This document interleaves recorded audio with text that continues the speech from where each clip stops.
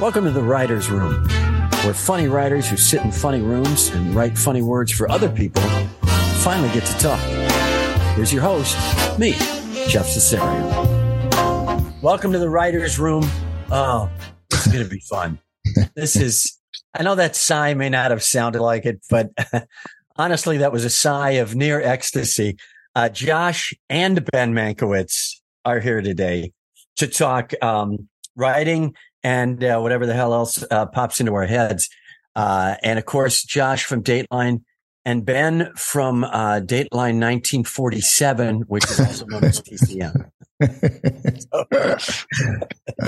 You should open, Ben, some of your intros with Dateline. Just by the way, where's the little? Yeah, I got a little done. Such a great idea. Yeah, I'll put it right here on this sheet here, which is topped by the words "Bears never." It was just a reminder: never bet on the Bears. That was my that was my exposure. That was my thought coming out of last Sunday. So, well, you're hitting one of my points right on the head, which is brevity. Bears never is almost perfect. What the hell? We'll start with you because we've shoehorned right into it. You do these incredible little intros to all kinds of movies on TCM, and yet you find little nooks and crannies for humor. I would say sometimes even jokes that, let's be honest, you don't hear from pretty much any of the other. The noir guy does it. What's his name? The guy who does all the noir stuff. Not familiar. I've never seen the program. I don't know that guy. Eddie Muller. Eddie Muller. Eddie Muller slides it in every now and then. But you really have a bit of a comics instinct with those intros where you go, I think I can nut something in here and we'll see what happens. How do you figure out where to squeeze in the jokes? Well, you take a sort of, you don't want it to be in a lead in that is sort of more sober than normal, right? I mean, you could think that would be a nice way to break it, but basically if the lead in is about something heavy or serious, I probably won't do it. But if it's, light and it just usually occurs to me as I'm mostly rewriting these, I get them ahead of time and then I spend a great deal of time reworking them. And now but real quick, just real quick, to take credit and blame for the, if there's a joke in there, I wrote it. Like that's 99% of the likelihood, because some of them are very they would definitely, I mean, I show them to my daughter sometimes and she's like, man, it's like you're standing up and fighting for dad jokes until the day you die. Like, so, they're not all masterpieces. Let me just say, if there's a joke in there, I wrote it. It's going to be the title of my autobiography. I've now decided, because the old one was Bears Never. But that's right. A podcast with a trillion people listening. We're missing the boat completely. We should just take a massive tangent into the Bears right now and probably boost all our social media accounts. So Ben, this process is such: you get copy and then you rewrite it. Yeah, it was true for Robert Osborne. It's true. We go like my next shoot, which is next week as we tape this. I'll be doing, I think, 92 scripts, intros and outros over 3 days. So, and the intros are anywhere 2.5 minutes. The outros, a minute 15, minute 20. So I would spend all my time writing that, researching it, writing it. So we've always had writers, usually people who have other jobs also, and they put it together, and that gives me a structure to go off, right? Sometimes the rewrite is fairly complete, but usually I keep their structure mostly in the interest of time. I spend the majority of my TCM work time on those scripts. We sometimes feel, go ahead. Trying to spend as little time as possible on this job is what you're saying. That's right. No, but it's weird because you write something and then like it, suppose I write like one of those lines and I think, oh man, this is good stuff. right? This is not like I liked my lead and I just watched it to Jeremiah Johnson. And it was all about how like if people who didn't want to live in the mountains learned that people who looked like Robert Redford lived in the mountains, that they would be like, I could live in the mountains. Right. And then, but he eats all these livers. So I'd be like that. So I was like, so, hey man, you know what? The mountains, the air is clean. I could live there. I could learn to like liver. Right. Sure. You know, and so I write that and I'm amused by that. And I watched it a couple nights ago and I was like, all right, that worked, but it's gone forever. So you mean you write these lines? They're not, you know, I mean, my brother's pieces sort of, you know, live on. I mean, they show them in a zillion different places. So it feels sometimes like, wow, I'm spending a tremendous amount of time to make this lead in perfect. And it, you know, vanishes into the ether. So they don't keep it paired with the movie ad infinitum. They just every lead in you see on TCM is new, and it has been that way for 29 years, 30th anniversary next year. And when you run the same movie again in a couple of years, you do a new intro. That's what I'm saying. I've written, you know, all told. I mean, sometimes we've shown Casablanca without a lead in, I suppose. Well, definitely on TCM, but we've aired Casablanca more than any other movie. I'm making the number up, but it's around 350 times.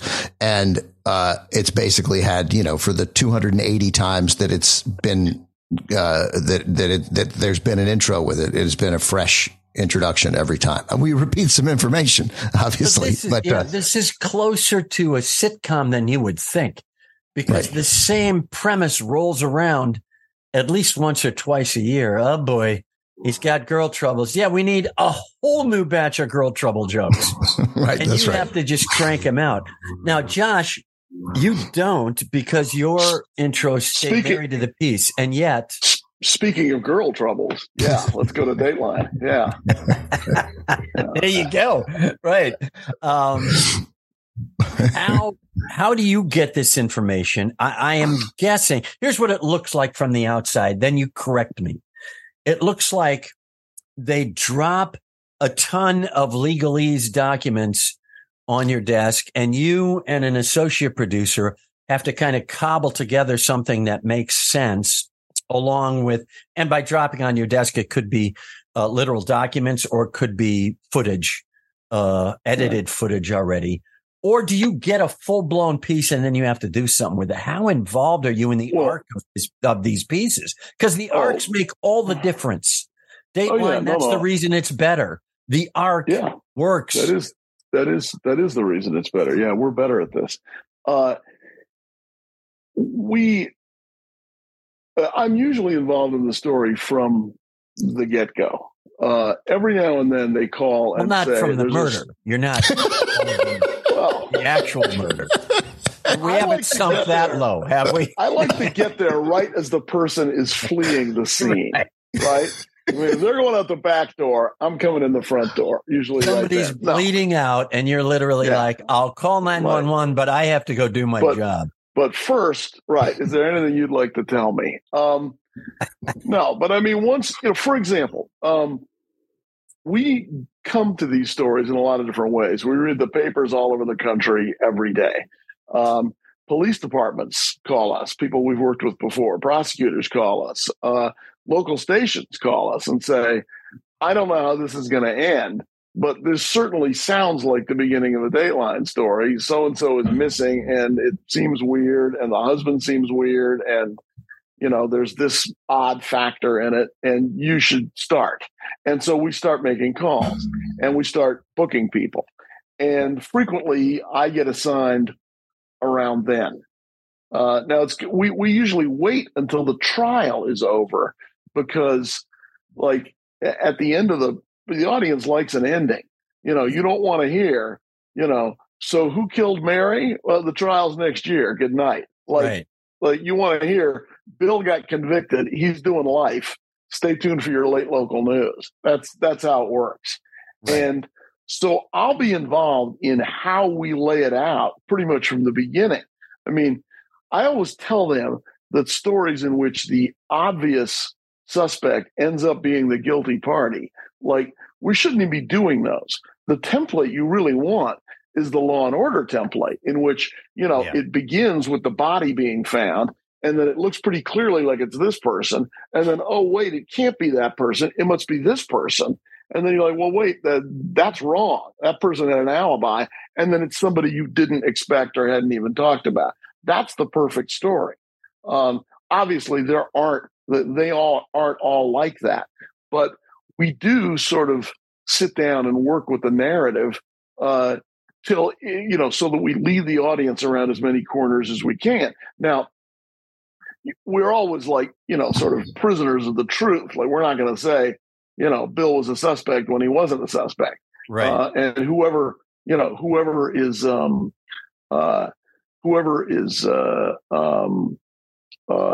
arrested gets arrested. We're not keeping that a secret. Right. Somebody's calling me right now. Hang on one second. Let me just. Sure, go for it. I've got Ben right here. I can talk to him. I don't want to talk to them. I just want them to stop calling.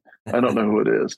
It's probably that guy calling me about my car warranty, which I'm actually very interested in. I keep missing him. You know who it is? It's Dick Wolf, who now wants residuals.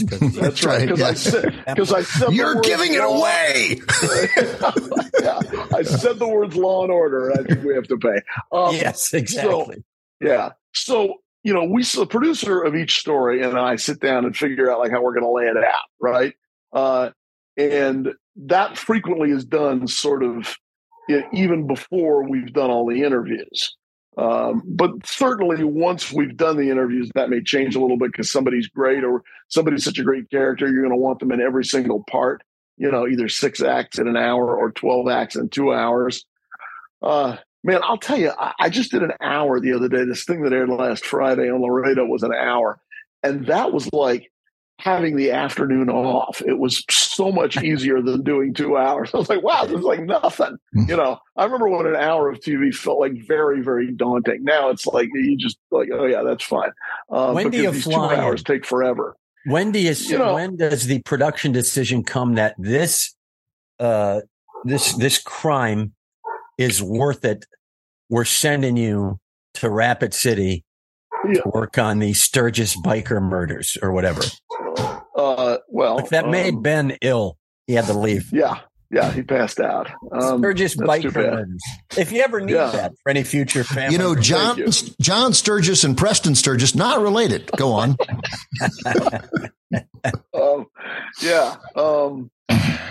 Well, we make the decision sort of, when everybody's booked, when enough people are booked and we want to go in and get them. There's no law that the prosecution and the defense, have to be ready the same week. So frequently we have to go back a couple of times.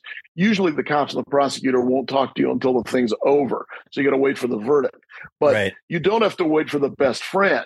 You don't have to wait for the verdict to get the best friend or the parents or go to the scene or, talk to coworkers. And so sometimes we do that early on. And also if you do that early on, you can lock some people up and then they won't talk to the competition, which is sort of what you want. Right. But we're sort of working on the narrative and the story from very early on. We agree on sort of what it's going to be. The producer sends a draft with generally all the sound in there, and then I pretty much rewrite the entire thing. Wow. And how long does that take you? The rewrite? 3-4 days. Wow. That seems high. I was going to shoot for an hour, but I'm used to comedy. All right. It's a couple of minutes each of those days. So I go through your script and go, not funny, not bad. Yeah. I'll punch this. Out. Yeah. And I'm not sure the producers would have. Well, now let's never get queasy. Let me ask you this before I forget it, because I will forget it.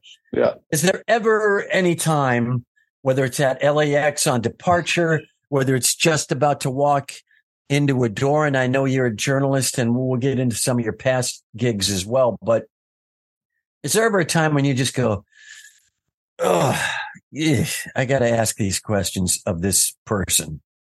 And never. No, never. Love it. Always love it. No, this has been a great job. I covered politics for a really long time before I went to Dateline, and I was not into true crime when we started doing it. And now I am thinking that I enjoy this more than I ever enjoyed covering politics, which I didn't see coming. Let me just say one more thing. One of the things, we talked about humor before. one of the things that's just about that's very risky in this business when you're telling stories about murders is to say anything funny, because the people, that this story happened to, there's nothing funny about that. It's the event that changed their lives. And there's two parts of their lives. There's the part up until that person was killed, and there's the part now. And they're not going to be okay. And this idea that there's something out there called closure is pretty much bullshit. So, really? Yeah. People might get better. People, people can sometimes figure out a way to move on with their lives, particularly if, they have other children or some other reason to keep going. But the idea that somehow the criminal justice system is a therapist that sets things right, that's a myth that people like to believe. But the people who are on the business end of these murders, the families, the friends, the loved ones, they're not okay, and they're not going to be okay. That stays with them forever. And the idea that now the murderer's been locked up, so now everything's back to normal. We're equal. We're even again. That's not real life. So when you're telling these stories, can you say something funny? Yeah, but it's about the murderer. It's not about you got to pick else. the villain, which is actually a plank straight out of stand-up. Is you make the joke on either yourself or the villain, and you're not in a position to make the joke on yourself. So you got to find the bad guy or the bad. That's right. And make the joke on them. Right. That's guys, correct. It seems, grew up in what I would call a literate household. Does that feel about right? Oh, yeah, very. I mean, it was so literate that I didn't speak in class until high school. I mean, I just thought, I can't do this. I'm not, my brother's 12 years old. I know it seems he looks older than 12 years older than I am, but it's only 12 years. And, so when I'm 5, he's 17, and he was so smart and so funny. And my folks were both mom and dad sort of legendarily, but mom very quick and very smart, unbelievably well read. And so, yeah, man, I was hard for me to figure out until I was in my teens how to be confidently get a word in. I mean, they included me in everything, but I was very shy. So yeah, it was an unbelievably literate household. And I, grew up in the 70s and then into the 80s. So I didn't read. I watched television because it was, who read? I think the first book I read by choice was the summer after my junior year of high school. I mean, I just resisted sort of everything about the family. I mean, I read the paper, but it was mostly the sports section. So it took a long time. Screw all these books on these shelves. Totally. It was super. It was they represented a part of the family that I felt like I was never, ever, ever going to get or be included in, even though no one excluded me from it. And they were always encouraging. It was just all that baggage that I just carried because I was so sort of dazzled by the conversations of these grown-ups, my brother included, going on around me growing up, I think. So are you drawn maybe to the gig you have, or the most visible gig, because of that? Because you're erudite and fun, and they make the set look like it's a cocktail party, and there's people just off there having drinks and martinis, and you're talking about classic movies, and you're glib. It feels completely off the cuff stylistically. Well, I mean, that's about, if you ask me what I do for the main job, I don't know whether my brother would answer the same way. I know he's not afraid of this word, certainly. But I mean, I think what's my job? I work at Turner Classic Movies, and it's become my career. I've been there 20 years this year. I gotta show my brother this. Wow. We're actually having lunch later, but they did. They got me a watch. Wow. Super nice. But 20 years at TCM, but I'm a broadcaster, right? I mean, that's sort of the job. And I like that job, right? I mean, I still think that's that's Walter Cronkite.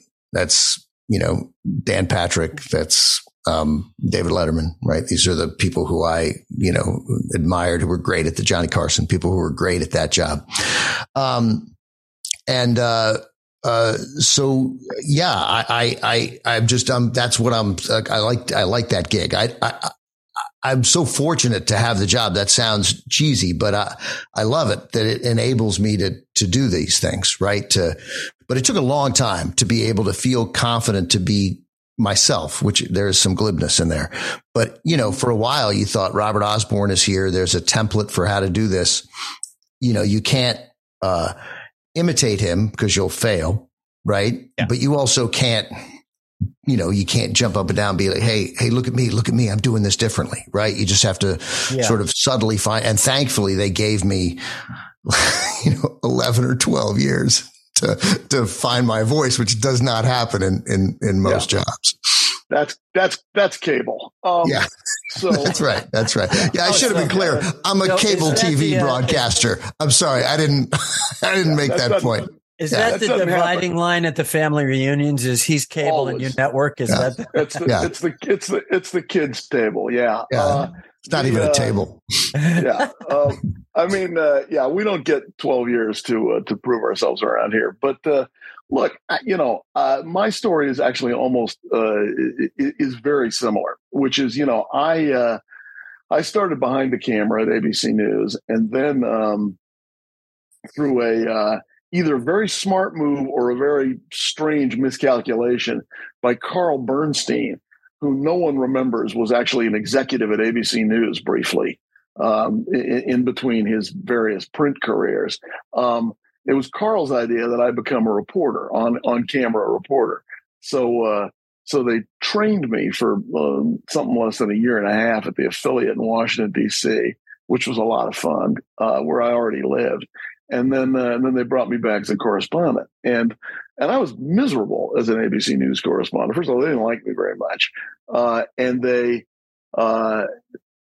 complained a lot about sort of how I looked and how I dressed and my voice. They hated. It was like hanging out with Ben. It was. That's what they said, and it was a lot like being at home, and ABC sent me to probably, I'm guessing, maybe $50,000 worth of voice coaching to this woman in New York who was then the big voice coach for, like, not just TV, but like everybody. And I would go to, I'd fly to New York. I was based in Miami, but I would fly to New York, and I would go to her office, and I would sit in her outer office, and I could hear her in her office screaming at the person whose appointment was before mine, right? And while I was listening to that, I would look at her walls, which were all headshots of people from news, elsewhere in broadcasting, Broadway, TV and film actors, people in politics. I remember the first, the older President George Bush was there, Lee Iacocca, people from industry, and they'd all written the same thing on their photograph, which was, Lillian, without you, none of this would have happened, right? Some version of that, right? And I used to look at that wall, these dozens and dozens of photos of successful people, and I remember thinking, I'm not going to be up there. And then the door would open, and some local anchor would walk out from Lillian's inner office, and she'd be smoking from the amount of heat that had been generated in that room, right? And she'd kind of like wobble out. And then Lillian would be like, "Mr. Mankiewicz?" And I'd be like, "Ugh." And I would go in, and then she would shout at me for a while. And she did everything she could to stamp out this voice. I did everything I could to stamp out this voice because I wanted them to like me. And so I tried very hard to sound like a much more sort of traditional, FM DJ broadcaster, which is like, what they wanted, or at least what they thought they wanted. But I couldn't do it. I went in with this voice. I came out with this voice. Years later. When does it flip? In your head or in your boss's heads, and they go, "This is actually an asset." He has I remember exactly when it was. I remember exactly when it was. I had quit ABC News because they clearly were not fans of mine, nor I of theirs. And Josh used to say that the only reason he never got fired in 4 years, right, at ABC was because he never made enough money for them to think it was a big enough. Be like, let's fire Mankiewicz. Like, he's making $44,000 a year. Something might happen. Let's just keep him. Yeah. Somebody literally told me that they had put me on the list. That's actually a true story, that they had actually put me on the list of, this was in the 80s when they were shedding people. And they put me on a list of people they were going to can. And the accountants were like, that doesn't count. Like, you don't get to say you're releasing 11 people. You're only releasing 10 and like a third. You're going to have to, somebody else is going to have to go if you want to put him on the list. And so they were like, all right, screw it. So that's one reason why I did not get canned, but they certainly would have done it in any other way. I quit ABC. I went to WCBS in New York, and that's where I sort of found my own voice and where I sort of started getting appreciated for me being me. And that's when I remember exactly sort of when it was that I realized that I had done a story the way I wanted to. I'd said some snarky things in it. I'd used the voice that I was born with, and management was like, that was great. Do more of that. And that changed everything. And since then, I have been myself for better or worse. Do you remember this story?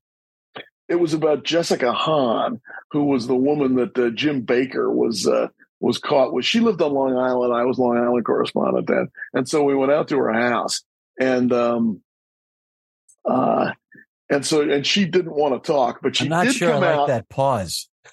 And she went out to her house, and we went out to her house, and she didn't want to come out. But then eventually she did step out onto her porch, and she said about 19 words. Like, she only said a couple of very short things. Of course, I turned that into like 2.5 minutes, yes. Right? We slowed down what she said. It was great. And sadly, she had, and so then we did this kind of snarky piece about how, she had figured into this thing.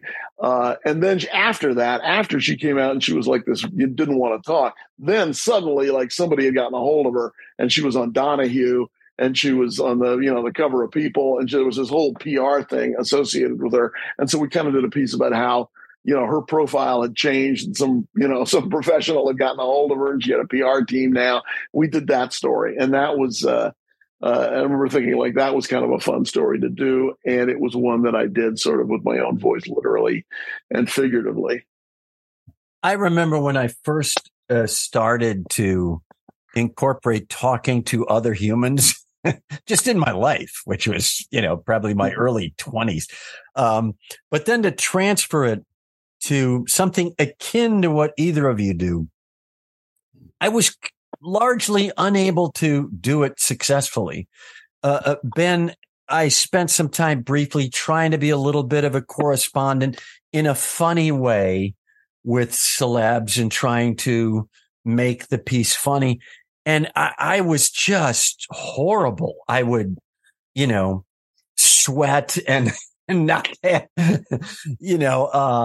I remember, I think I was talking to Mariska Hargitay once, and I just was like, I couldn't, none of the charm I may have had as a stand-up translated.